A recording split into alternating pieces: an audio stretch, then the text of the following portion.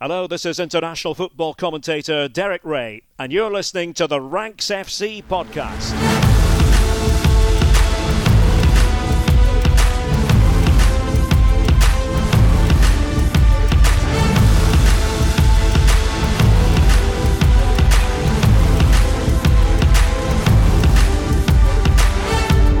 Hello Ranks Squad and welcome to Ranks FC. It's the sixth and final episode of your preview season series. It's been a lot of fun. We hope you've enjoyed the course of these episodes that we've released over the last 2 weeks or so. Today we are looking at Serie A. We are going to Italy for our final preview as Calcio returns this weekend. My name is Jack Collins and I'll be your host today. And joining me is the rank god, Mr. Sam Ty. How you doing, mate? Hello. Yes, I'm very well, thank you. I'm very excited for the return of Serie A. All of our second leagues last year, I think, and it's only got better and more fun and more exciting over the summer, hasn't it? Yeah, I think it's there's a lot to like about this Serie A season, a lot to be intrigued by. So I'm looking forward to it too. And of course, our transfer guru, Mr. Dean Jones. How you doing, mate? Hello, mate. Yeah, very, very good. Looking forward to a new season in another country. But and yeah, don't forget, I've got that secret little fixture to come up, haven't I? AC Milan v Juventus. I'm planning to go to that one, so I'm more excited than ever because I'm actually going to go to a game. I don't think I've been to a Serie A match before. I've been to Champions League games in Italy, but never a Serie A match. So big season for me. There you go. That is exciting for you. It is. And what a game to go to as you're kicking off. Yeah. A clash of titans, shall we say? And to be fair, talking of those two teams, maybe we should start at the top of the league. And this title battle, obviously, AC Milan are reigning Scudetto champions. Dean, are they going to hold on to this? Probably not, but we'll see. I'll dig into the title race, shall I? Because let's face it, I only really know about the top 3 or 4 teams in this league, and you two like digging around into the depths of it and watching the cappuccino games and all that. Yeah, I don't have as much time to indulge. I'd love to, I really would, but as it is, I'll just take the glamour at the top of the league. And yeah, we'll probably just start by recapping on how the league table ended. AC Milan did win the league. They did have to go right to the end of the season, but they pipped into the post. They won the league in the end by 2 points. They got to 86. In third place was actually Napoli. They got 79 points. And Juve were back on 70 points in fourth. I say back in fourth. At one point, we didn't think Juve were going to get as high as that. So actually, it was a bit of achievement in the end. When I'm discussing this title race, I'm only going to talk about 3 teams. I'm afraid Napoli are not coming into my part of this conversation. So we'll get into that later, but I'm going to start with Juve, who, to be honest, I think are a bit of a mess. They are basically the Man United of Italy. These two teams, I presume they've got a WhatsApp group between them and just talk about absolute chaos because they're as bad at running things as each other. They're swapping players that aren't very good. I just don't really know what the plan is with Juventus, to be honest. Like, Allegri's back, yeah, but we still don't really seem that much clearer on what his actual aim is for this team. Their end to the season wasn't pretty last season. They did get over the line and finish fourth. Their big signing of the summer, Paul Pogba, won't be seeing him for a little while. He's injured already. That's a blow. The other big signing is Angel Di Maria. I can't get that excited about him, I'm afraid. Like, obviously, he's a good player. He'll have an impact on the season. But he's 34. I think we've seen the best of him. He'll have moments in this league. Don't think that's what Juve had in mind a few years back when they started eyeing all these young players and trying to capitalize on not just dominating football on the pitch, but also in terms of marketing. They were looking for these young players, and that's when they started signing De Ligt and people like that. Now, they've still got Vlahovic, so that's good, and he's very marketable, and he will score goals. But honestly, I think even Vlahovic looks a little bit like he's scratching his head at the moment and slightly broken even about what's happened around him. De Ligt and Chiellini are now gone. Dybala, he's gone too. Yeah, I think I know. Wasn't sure about why Dybala was doing that, but I do know now. He was just jumping ship because he's seen what's coming. This isn't actually guessing. You seem very low on Juventus. Yeah, you've been the Juventus kind of arbiter for so long. They're not looking that good. Well, they're not looking very good. They're not looking very good. They're not, okay, Memphis Depay is on the verge of joining. Well, that's a gamble. I mean, that could be a good signing. Yeah, that could be a good signing. But we'll have to wait and see. I mean, do you know one of the main reasons that I'm really, really down on them is because they got absolutely smashed by Atletico Madrid the other day. They lost 4-0. I watched extended highlights of that game. It could have been about 8-0. They were rubbish, like a proper rubbish. I know a lot of people don't pay any attention to pre-season, but sometimes you have to, especially if they get battered. Now, look, Bremer should be a good signing, obviously.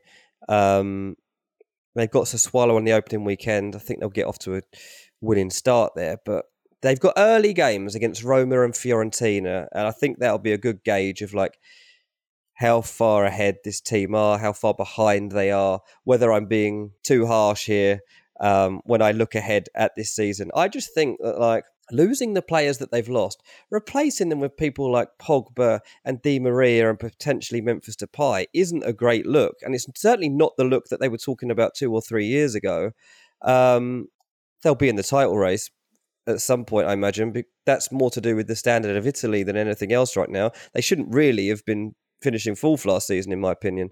So yeah, I'm going to be harsh on Juve as we come into the season. They've got a long way to come. I'm not that optimistic about this. Yeah, I mean, don't sound convinced at all. You're more optimistic than me, though, because I don't have them in the top 4. Wow. Okay. There you go. Well, then it falls to me to be a little bit more positive for the sake of Juventus fans. Filip Kostic will be a great signing. Kostic and Cuadrado as potential wing backs or flying full backs. I'm really excited. The problem with that, Sam, is that they don't have enough centre backs to play 3 at the back. They have Bremer and Bonucci. Danilo. Fine, but we all know that's a bad idea. And then behind that, what have we got? Regani? Regani. It's not good enough. No, it's not good enough. You're right. The defense is still a concern, even with a big signing there. And obviously, as Dean says, talks about the exits there of De Ligt and Chiellini. It does hurt. But once Chiesa comes back, once Kostic settles in, once Pogba returns from injury, if Memphis Depay signs, Di Maria and Vlahovic, there is enough here. 100% there's enough here to hurt teams. Now, whether Allegri actually allows them to do that, I don't know. And he's kind of both a blessing and a curse here, because while he'll probably allow Juventus to punch above their weight while they're missing so many players and while they're settling in, he'll probably limit them and limit their ceiling when they actually get them all back, because he won't let them cook, and therefore they won't reach the heights they possibly could. So, blessing and a curse in the same vein there. So it's a tough one to gauge, but I'm generally just, I think, a bit more optimistic about Juve. They've got some of the better players in the league. Pogba will return and he'll be really, really good, in my opinion. I agree. Locatelli, I think, is due a really good season. I love Bremer, but yeah, they've got a lot of injuries. So Szczesny's out for the start of the season as well. They have a lot of injuries. I can understand some of the pessimism, but yeah, thought I'd balance the argument a bit there. There are reasons to smile if you're a Juventus fan. And if Memphis comes, this will all start to look very different. Look, I think there's a 3-5-2 here that on the surface looks quite nice. If Memphis does come in, right, that kind of Danilo, Bonucci, Bremer back 3, Filip Kostic on one side, Cuadrado on the other, Zakaria, Locatelli, Pogba in the middle, and then Vlahovic and Memphis or Chiesa when he returns, obviously, but that's not going to be for a while. That's a fine. That's a fine. I don't think he starts if they go 3-5-2. So I think really, can he? He can't. He doesn't really have a spot. So there's that. Also, I think there's an element of Di Maria is going to be in and out of this anyway. But that's fine, and I think that first team is probably good enough to just about compete. They could probably do with a little bit of depth. Maybe a right centre back there. They could improve, but on the whole, I like that side. Right, I think it's a good side. What I don't see is any depth. Like whatsoever, aside from, I like some of the youngsters in midfield. I like Ravella, I like Miretti, I like Fagioli as well. But I don't think that these are going to be like, okay, cool, you could come in and drop them in the Champions League semi-final kind of players.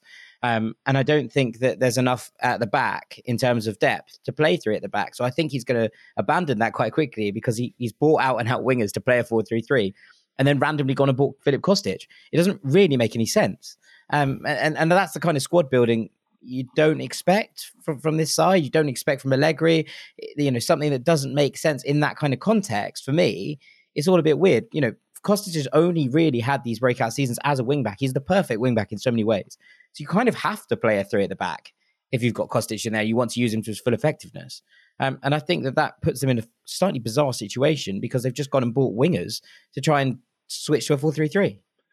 Well, I think you can play Kostic left mid in a 4-4-2. I think that's okay. It does mean you end up with Alexandre back in there as well, who I think they've been trying to kind of move on from. Kostic left wing, Di Maria on the right, or Chiesa on the right, and then, Memphis supporting Vlahovic, or for now at least, Di Maria supporting Vlahovic. Again, I can see where they're going. And having options is no bad thing. Having a little bit of depth there is no bad thing. But I think, they're a couple of starting pieces away from genuinely locking it in and us all sitting here thinking, they're a force. They're not a force. They're still building. Yeah. Okay. Fair enough. All right. Let's move it on to their contenders then, DJ. Yeah, so move on from the Man United of Italy to Inter Milan. And I think Inter Milan really will be looking back and thinking, we should have won that league last season. We should have won that league.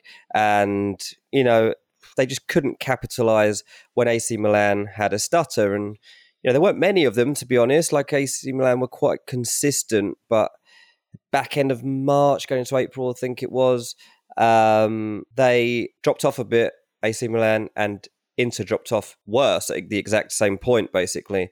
And then when we got down to the crunch, the home straight, we were all kind of questioning whether AC Milan could show the elite mentality they would need. And they did. They put together a really strong run to the end of the season to get over the line and win the games they needed to get done. So Inter ended up missing out on the title on the final day by 2 points. Literally just missed out because they drew a game and Milan won a game. They had a better goal difference. I think when you study it, like Inter Milan are probably a better all-round team. And if you were to play that season over and over again, I think Inter Milan would probably edge it more times than Milan would. So this is going to be tight, straight from the off. Now, like Juve, Inter haven't had a particularly good pre-season either.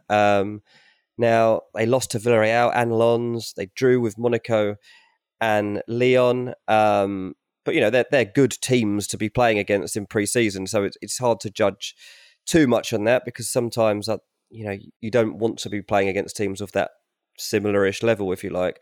But they've gone for it. And I'm less concerned about Inter in that sense, especially as they have a style and a winning mentality that they can fall back on from last season and the season before that Juventus do not have.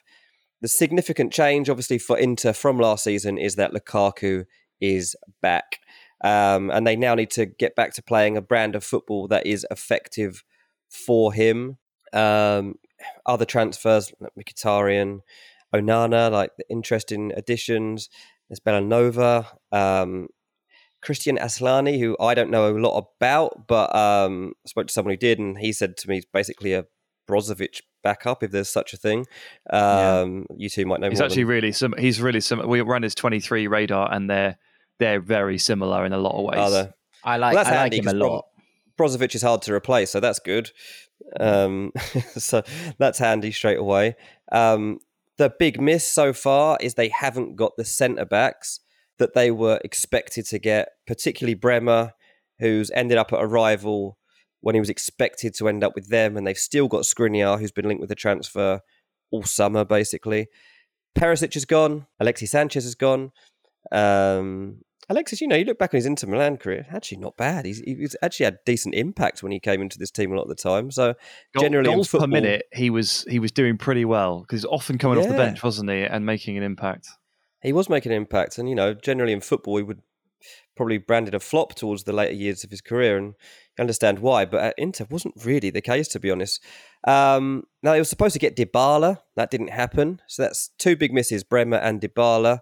But might not be such a bad thing because we get to see Lautaro and Lukaku working together again. And if that combination clicks straight back into gear, then this is probably all fine. There's not really any concern about Inter Milan scoring goals next season. That's never really been the concern with Inter. They can get goals. But there are concerns about them being caught out defensively. I was messaging one guy who covers Inter Milan, just saying, like, what are the flaws, basically. And he's like, well, the flaw is always getting caught on the counter-attack for this team. And he said that's one of the things that Inzaghi had been looking at over the summer, is making fixes for flaws like that. And so he should be, it's his job as a coach, obviously. But that is a flaw that will leave them exposed at times, and they'll have to address as the season wears on. But ultimately, this is Inter Milan. We have to expect a title push at the very least. A lot of people will just be expecting them to be champions. And I think beyond that, they'll probably just be looking to do better in the Champions League as well alongside it. Yeah, there doesn't look like there's massive holes in this Inter side, right? You look at the kind of outgoings, and the one that kind of breaks your eye is Ivan Perisic, who was kind of so crucial across the course of last season. But equally, you then look at that and you go, okay, all right. Robin Gosens came in January and obviously didn't have all that much game time, got injured, but should be back now. And he's the natural slot back into that space. And actually that makes a whole lot of sense. They haven't lost, yes, they could have done with a defensive arrival, I agree, but they haven't lost anyone that they expected to lose either, as we speak right now. And I think that's kind of massive, right? I think the Bremer arrival was kind of thinking about the idea of what happened if Skriniar left, or De Vrij left, and actually none of those things have happened. So actually, the defense looks as pretty solid as it did last season, right? Skriniar, De Vrij, Bastoni, there's no problems there. Yes, they can maybe do with another backup, but ultimately it looks all right from where I'm standing. And Fede De Marco can play on the left of that three. He can also play as a wing back. His team looks really, really nicely balanced. And I think that's probably it. It's just players jumping in here. Onana comes in. Obviously, Handanovic is going to get the opportunity to start the season in goal. But you'd imagine it won't be long before Onana takes that spot, given we know his qualities. And from there, you're looking at this and going, there isn't really any weaknesses, I don't think, in this side. And that makes them relatively good bets to be a title favourite, I think, Sam. Yeah, love the quality of the 11. Lukaku back in town, good depth. I don't really see any problems here. If anything, the only thing I've ended up questioning with Inter over the course of the summer is, I don't think Bellanova's any good. So I don't really know why a top team signed him, but he's a backup right wing back, and he hasn't cost very much money. So there's only so much you can question there. And I don't really know why they signed Henrik Mkhitaryan either, because he doesn't appear to fit into any of the positions that Simone Inzaghi uses. But these aren't really massive criticisms. This is going to be a really tough season where you're going to need a lot of players. The fixture crunch is going to be pretty horrendous for Champions League clubs. A lot of these players are going to go off to the World Cup, you'd imagine. And you never really know what effect that can have. So someone like Mkhitaryan, who is not going to the World Cup and gets 2 months off in, November and into December, might be a genius, a piece of genius in the market. It might be a masterstroke that we hadn't really considered at the time. So we'll see. But the least you can do, really, as for a team in Inter's position here, is upgrade the starting 11, which they've done with Lukaku, and to get ready as best you feel you can for what is going to be a very, very different campaign to anything we've ever seen before. And I think they've done that too. Yeah, I think you're absolutely right. There doesn't seem to be any chinks in the armour right now, but obviously we'll have to see how that pans out as the season gets going, which takes us to their cross-city rivals, Dean. Yeah, the champions of Italy, AC Milan. I'm so happy to say that because it was brilliant and it was so well deserved. Like the journey that they've been on with Pioli and with that group of players, and the doubts that they overcame, and changing little parts of the team as they managed to bring things together. It was a proper coaching job as much as anything else. They recruited well and then they coached them well. And it wasn't always pretty, but they always got the results they needed to in that final season to get over the line. Now comes the harder part, because you don't get to celebrate for very long. And it's all about retaining your crown. And I guess in Serie A, it can also become about challenging yourself to become the dominant force in this league, because there's not one at the moment. And there probably is an opportunity for someone to do that. It's hard to see it happening, but the door is open for somebody to, even between now and the deadline day, add a couple of players, particularly for AC Milan, who can take them to an even higher level for next season. Because I think it is worth remembering that the standard of the league last season was probably slightly below what it should have been. It was quite unspectacular at times, Milan's title push. Don't get me wrong, I still enjoyed it, enjoyed the way they had to go about it. But also since then, losing Frank Kessie, it's a big loss. You're looking at someone like Sandro Tonali now stepping up even further than he did last season, his influence to grow. Origi's arrived. They've made additions so far. It hasn't happened as quickly as they would like. And obviously the big one to kind of talk about is Charles de Ketelaere. He's the one that seemingly took about 2 months to get done, but they did do it, unlike some of the others they've been pursuing. Yassine Adli, they've also signed.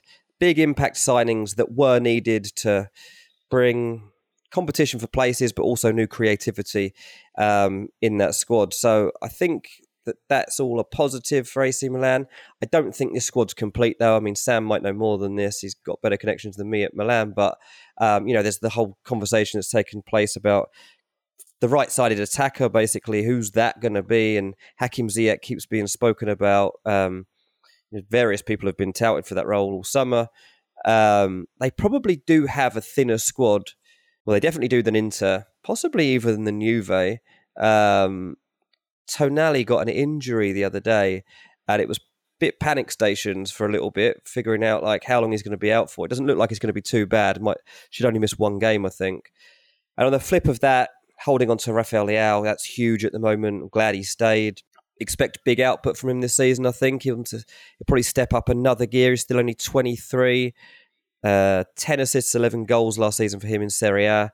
It was good. I think he can be even better now. I think he'll expect that from himself too. He's started to be linked to clubs in other countries now.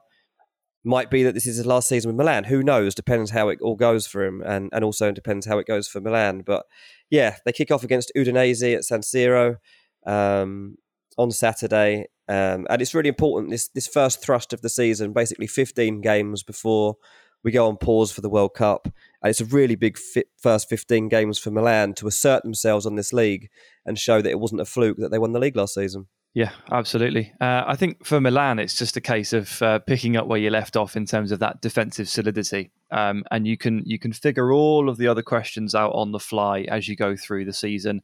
Whether or not later in the transfer window they do get a right winger, they do get a little bit of help. Which role does CDK play? How does losing Kessie affect the midfield? All of these things, like you can basically mask over all of these things and work it all out on the fly if Tomori, Kalulu and Maignan all play at the same level they did last year in the last 10 games, where they basically didn't concede a goal for like 2 months. It just gives you the most wonderful platform to work off. And Milan are in a really good position there. They've got a really nice fixture to start things. Obviously, reigning champions at home, Udinese very beatable to 0, and you can just see the snowball rolling from there, can't you? It's quite easy to see, but I mean they've got some things to sort out in the market. I don't know where their head's at right now. There have been some problems with the fact that the takeover still isn't officially completed. Don't think it goes through until September, which has created even more red tape around all of the moves they're trying to make. They've been talking about a Tomori new deal, needs several meetings for that. It should be really easy because he wants to stay and they love him, but it's just all so difficult because there's so many people involved. Probably a little bit like the Newcastle takeover, Dean, when you were like, well, I don't know who's in charge here. There's about 8 people that think they're in control of transfers. It's not transfer work. It's administration and business. And there's just a lot of people involved. So it's been very complicated. They should have invested more. They should have strengthened further, but there's still a bit of time, and they do have something they can pick up and just take to the pitch again opening week. And yeah, the depth, you're right. The depth isn't quite there either. I mean, it might work nowhere in near their as deep a squad as Inter. Yeah, I mean, you don't want to make too many changes to a team that's been built in the way that they've been built, and that's probably something that can work in their favour. The fact that this first part of the season is short as well, it only goes to November. You got the break, and then you got the January transfer window. Well, that could be a good time to bring in those reinforcements because they'll be able to see where they have fallen short. I mean, it's only at the end of the day going to be 1 or 2 players short if they are going to be short. So that can be corrected too. And then this whole process should also be smoothed out that you've been talking about there in terms of the administration side. Yeah, absolutely. You sort of hang in there, don't you, for 15 games and see what happens. Yeah. It's a funny one, isn't it? Because, there's still some questions to be answered. as you say. But this midfield here of, Benacer and Tonali, or at least the pivot, feels like it's only going to go from strength to strength. These are two players who were so good last year and still have room to grow and improve. And I feel like if you're basing it off that, and obviously Tomori and Kalulu were brilliant, Kier will come back at some point as well and give some depth to that centre-back pairing.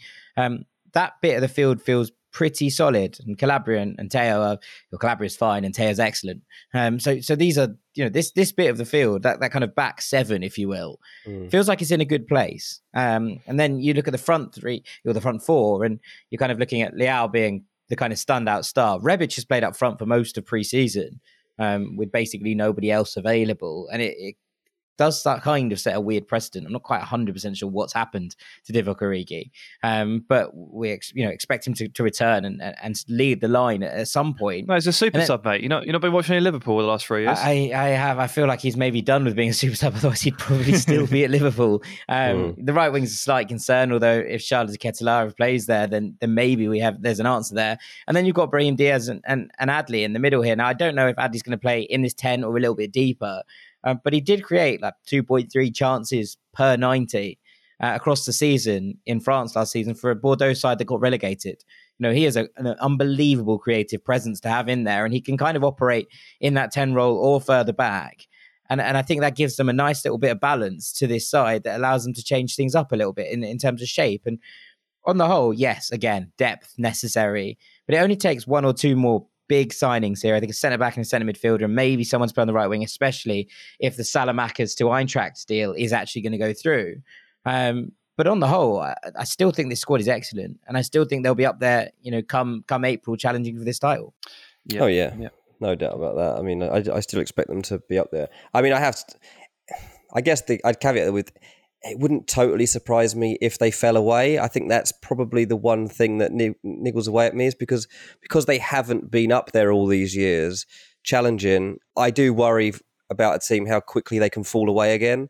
That's why it's such a big challenge for Pioli, especially this season, and why the recruitment does need to be spot on, because, Juve eventually will come back, maybe unless they are doing a Man United and are gone for 8 years now.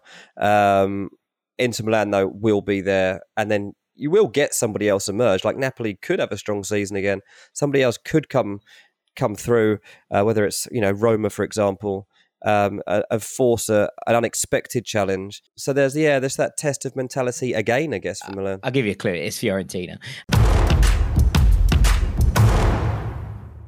Sam, I think that's a nice place to take it on to you and to the challengers, the people trying to break into this title race and also, fighting for these top four spots and Champions League as well. Yeah, so I'll take three clubs as well, and we'll consider this much more of a top four battle, I think. And we'll start with Napoli, who Dean unceremoniously left out of his title challenging pack, despite the fact that only 5 minutes into what he said, he also disregarded Juventus from the title chase too. So it's tough times with Dean Jones if you're an Italian club. But Napoli finished third last season. Unfortunately, the summer probably hasn't quite gone to plan for them in terms of maybe building on that success. They've lost three modern legends this summer, and there's no other way to describe them. Dries Mertens, who is their all-time top goal scorer, Lorenzo Insigne, Neapolitan boy and captain, and Kalidou Koulibaly, possibly the best defender in Serie A over the last 6-7 years. And while obviously not on the same level, we're taking a big step down here. They've also lost their starting goalkeeper for the last 3 years in David Ospina. And we're also expecting Fabian Ruiz to leave the club as well. He's linked heavily to PSG. So the quality loss here is absolutely tremendous. And coupled with the turnover that creates, I think it's going to be really, really hard for them to maintain the level that they've set over the last couple of years, which has been a really high level. It's been close to 80 points last two seasons, 79 and 77. They've made some good signings, like Matias Oliveira, good left back, Kim Min-jae, good centre back, and Geese is now permanent. Kvara, the Georgian winger and playmaker, don't know too much about him, but it's an exciting signing. And these guys are probably at the right age profile as well. But they've lost four amazing players, absolutely amazing players, and David Ospina, who started in goal for 3 years. So all of that, consistency and all of those relationships at the back have just been split up. and they're still scratching around for signings. You know, they want to sign Keylor Navas. They want to sign Raspadori from Sassuolo. It looks like they may be, you know, signing Giovanni Simeone from Hellas Verona. Yes, so all of a sudden, Napoli, you know, in possibly the worst possible time, 4 days before the start of the season, they're in a flurry. Everything's exploded, and they're suddenly trading players in and out and trying to find key pieces. Like, they're not really in a great spot right now as we kick the season off, and it is, to me, a little bit of a concern. Yeah, I do agree with you. I think there's been some interesting bits and bobs thrown around, in that obviously you can't replace Koulibaly and Mertens and Insigne in the same level. What you can do is, you know, just do it on the aggregate, to quote Moneyball, right? You can bring in a host of players who between them can maybe make up some differences. Now, Matthias Oliveira from Getafe, I think, is a good signing at left back. I'm interested to see how Min-Jae Kim does. Obviously came in for quite a lot of money from Fenerbahce. There's Koicha, as you say, who's very, very exciting and has been brilliant in pre-season. It looks like, you know, there's a couple more coming in here. Raspadori looks like it's close. Simeone looks like it's close, as you say. Sirigu, I thought, was a good pickup as a backup goalkeeper. And Keylor Navas looks like he's going to be included as part of the Fabian Ruiz deal going the other way. So we've wished that one into existence. So there are things to be excited about here, I think.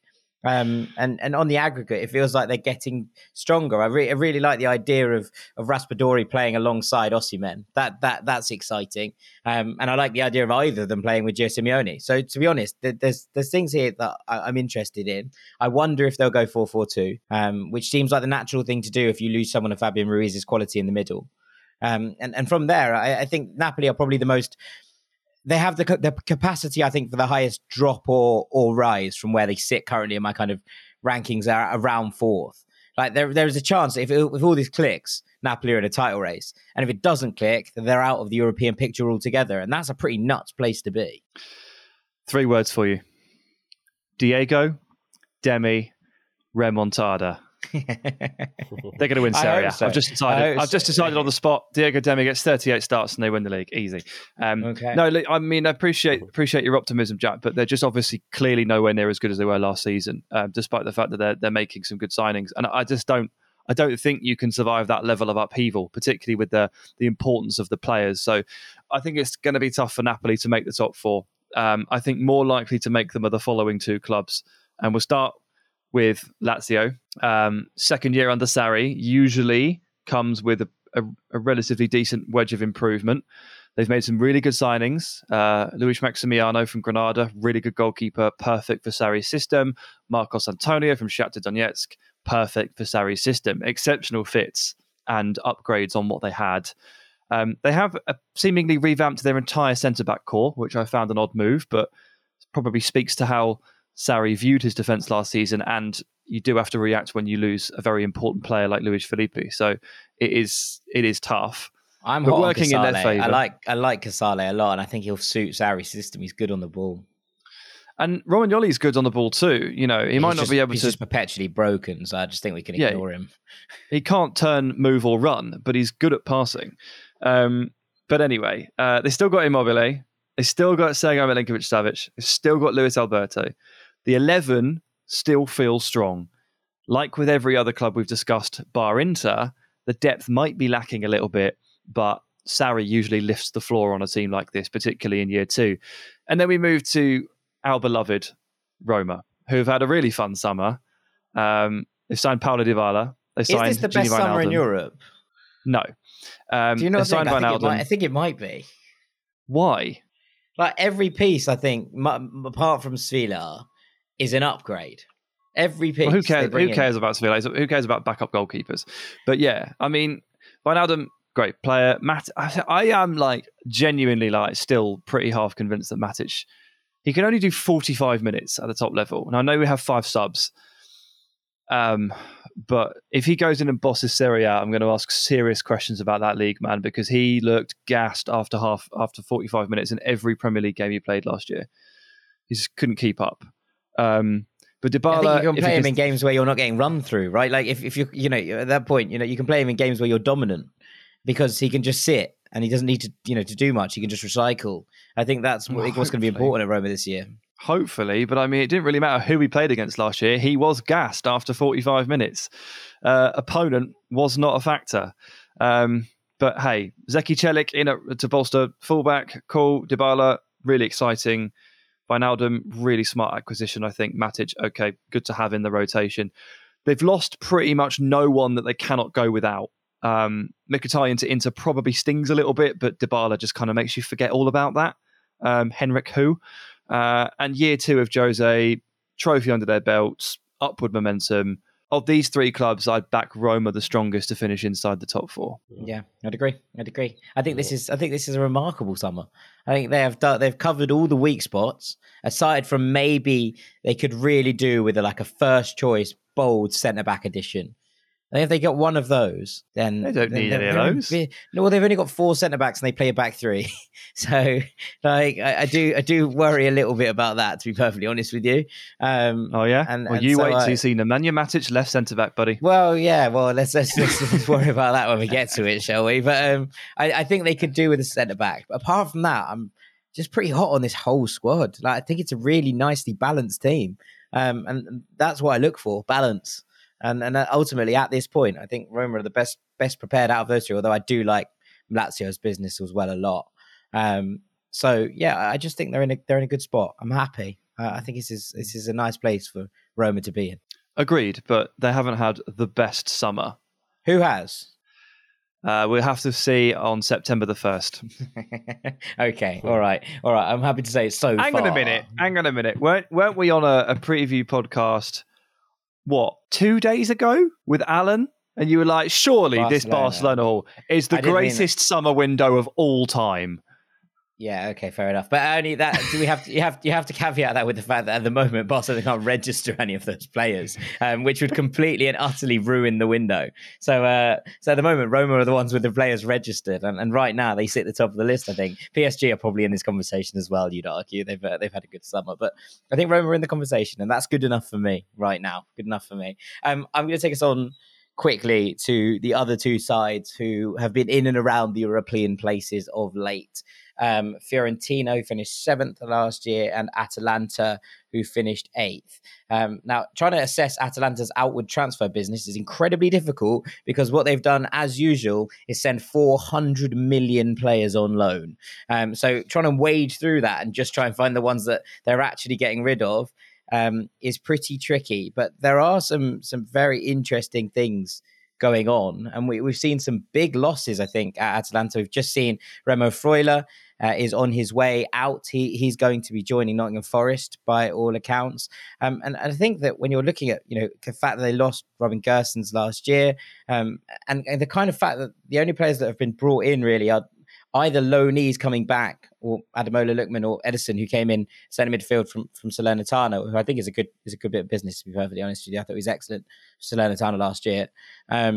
It does just feel a bit like what's going on here with where they're going, I suppose, is probably the way I'd put it. There's a lot of loans out. There's a lot of players who are like, hang on, where are you off to? Why have you gone? They've loaned about 15 players to Empoli for the crack, apparently. And we're just seeing like this kind of mix of things happen that I'm not completely comfortable with. I'm worried about Atalanta, This is the thing. Like you're looking at this and thinking, okay, where are you strengthening from last year where you came 8th? And I know that they had European competition to contend with, but I think they've got worse. And that's a worry, considering that I think Fiorentina have got significantly stronger in this window. They've signed Dodo, a right back, who I really like. And I thought that, to be honest, Real Madrid should have been looking at as a kind of Carvajal long-term replacement. I think he's really, really good. They've brought in Mandragora, who's a bit of a kind of, an enigma in many ways. We haven't seen him play football properly for ages. So I'm not 100% sure what Mandragora brings to the side, but I'm sure we will see because he will get minutes this year. He's still only 25. He feels like he's been around forever, and he's still only 25 years old. Luka Jovic has come in on a free transfer, which is almost certainly the best bit of business in the entire summer. Pierluigi Collini has come in on a loan from Atalanta, or cancelled that loan at Tottenham and has come in to be first choice goalkeeper. Dragowski has left to go to Spezia, so he will be the first choice keeper. And then from there, they haven't lost yet, at the very least, any of the big guns. You're looking at Milenkovic. Castrovilli's obviously injured at the moment, but he hasn't left. It doesn't feel like they've got significantly weaker in any position here. They've brought in some really good signings. There's talk of Giovanni Lo Celso being the next to come through the door at Fiorentina. I think they are in a very good place. I expect Artur Cabral to kick on this year. I expect Jonathan Okone to kick on this year. I expect Nico Gonzalez to continue the level of form that he showed last year. I know there's Europe to contend with, and there's a little bit more of things to kind of cover and make sure you have to rotate for. But I really like this. I really like the business, and I think Fiorentina are on an upward trajectory under Italiano. Well, the good news for right now. the good news for Fiorentina is that manager Vincenzo Italiano is brilliant at rotation because he does it all the time, even when his club isn't in Europe. Predicting Fiorentina 11s last season was it was some of the hardest tasks you give a human being.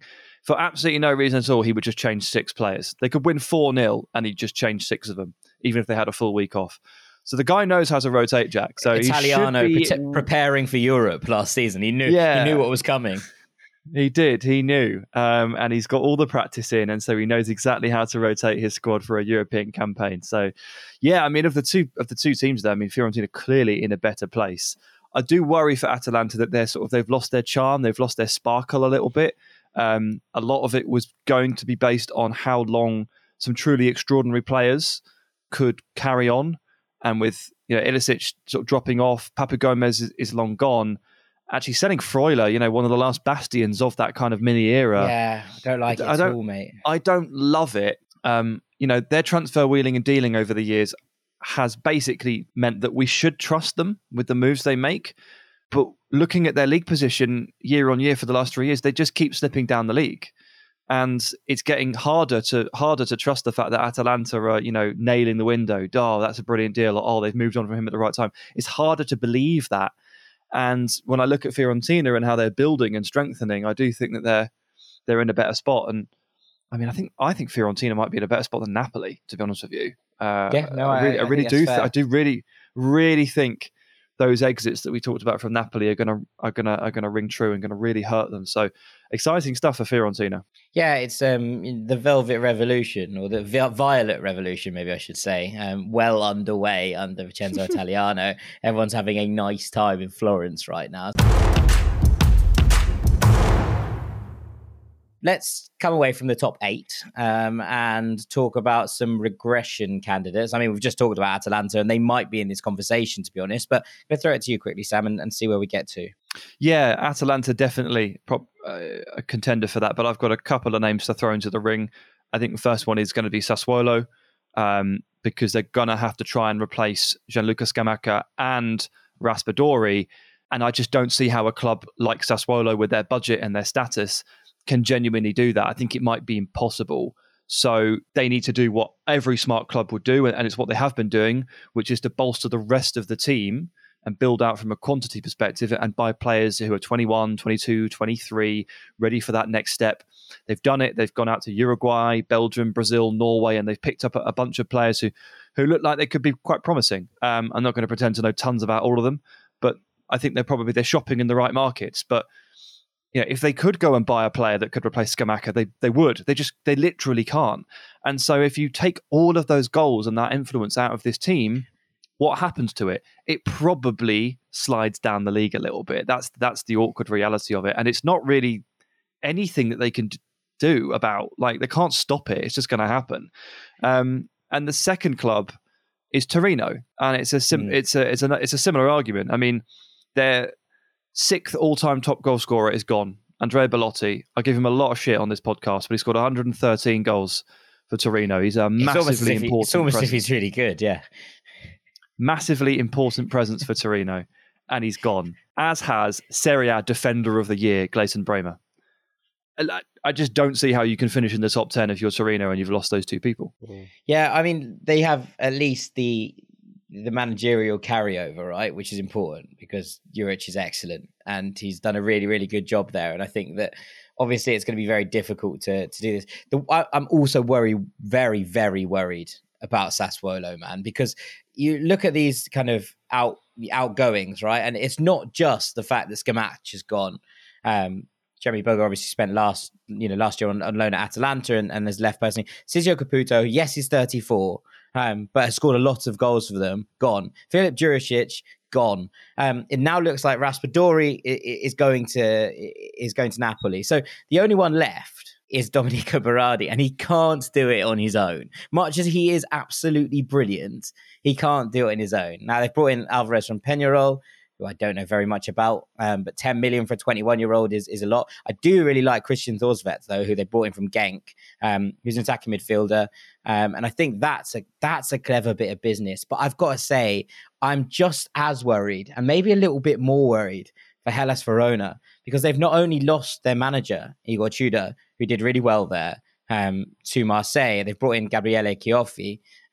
So you can hope that he's in the Cappuccino game a lot, eh? They look like they're going to... It would work, but his name's Joffy. Yeah, but it's kind of the same, isn't it? Yeah. Sometimes you got to force it. You got to force it. It looks like they're going to lose Gio Simeone as well. And I think that you look at that and you go, okay, what's that going? Caprari's gone. He's gone off to Monza, which is a bit nuts, frankly, considering how good and how many goals he scored last season.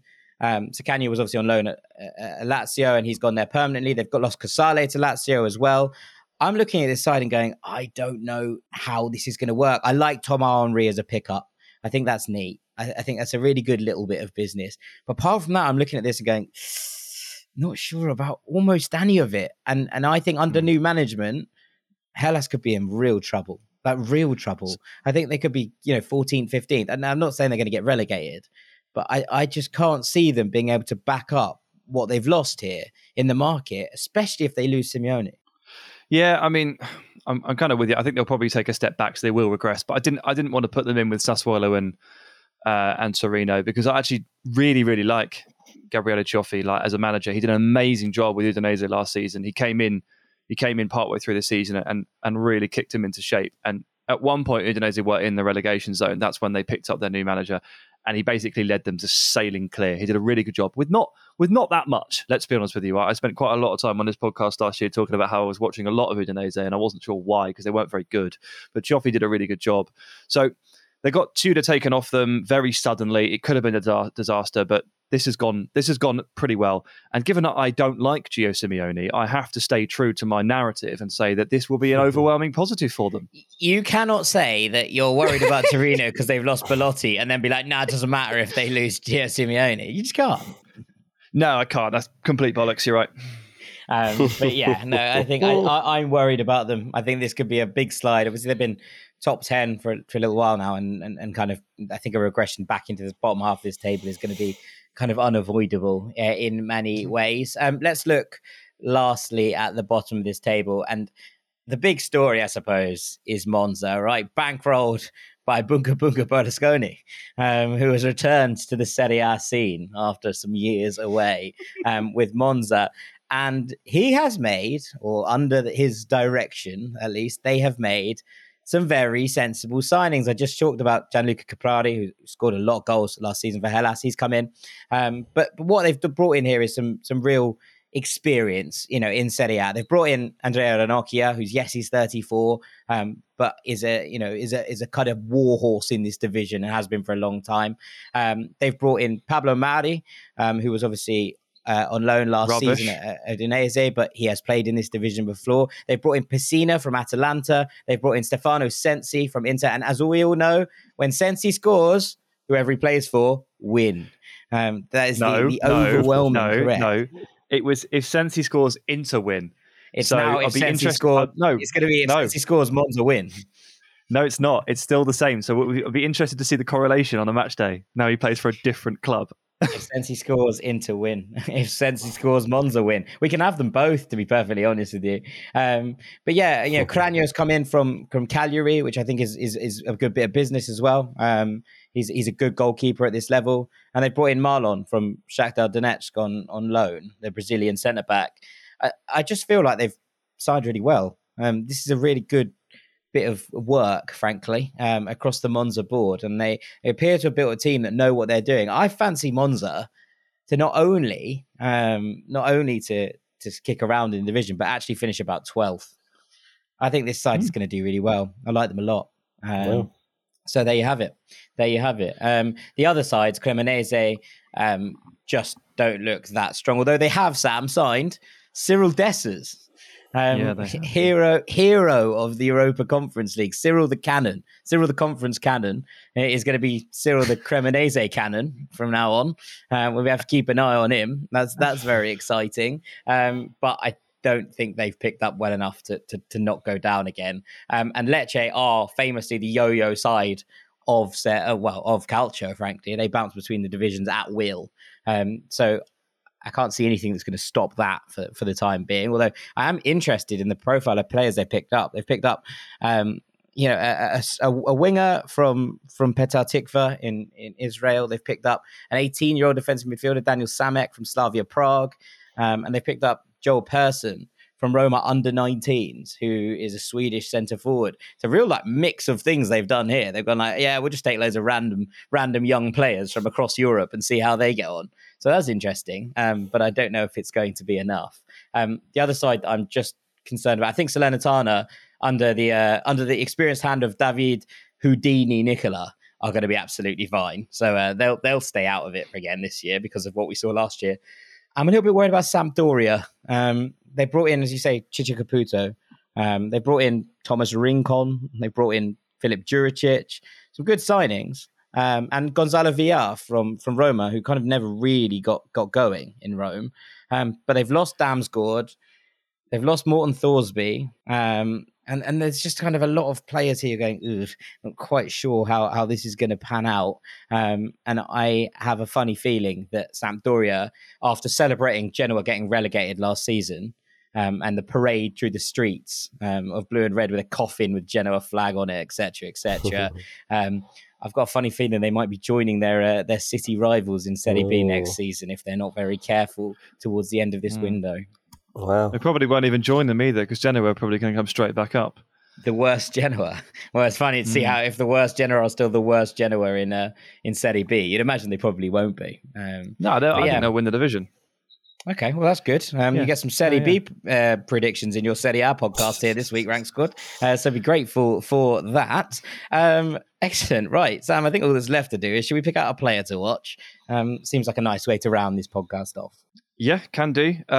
Bit of a breakout star I want to watch. And you actually mentioned him very briefly earlier. And it was to my relief that you said that you thought it was, and I quote, a nice bit of business. It's Ederson, who is signed with Atalanta. I think this is the reason they're moving on from Remo Freuler. I can't be certain, but I think they might have a lot of faith in this guy. I mean, he has cost 19 million quid, which for a player who has 6 months worth of experience in Serie A and was signed from Salernitana and only joined them in January from his Brazilian club, I think it was Corinthians. It's quite a lot. It's quite a big bet. But every time I caught Salernitana towards the end of last season during their great escape, Ederson really stuck out to me. Is roughly 6 foot tall, box-to-box midfielder, great acceleration, explodes into space, gets into the box, is trying to get on the end of stuff, headers, little toes on stuff, taking shots. He also has great feet, great change of direction, drops the shoulder really well for a relatively large guy.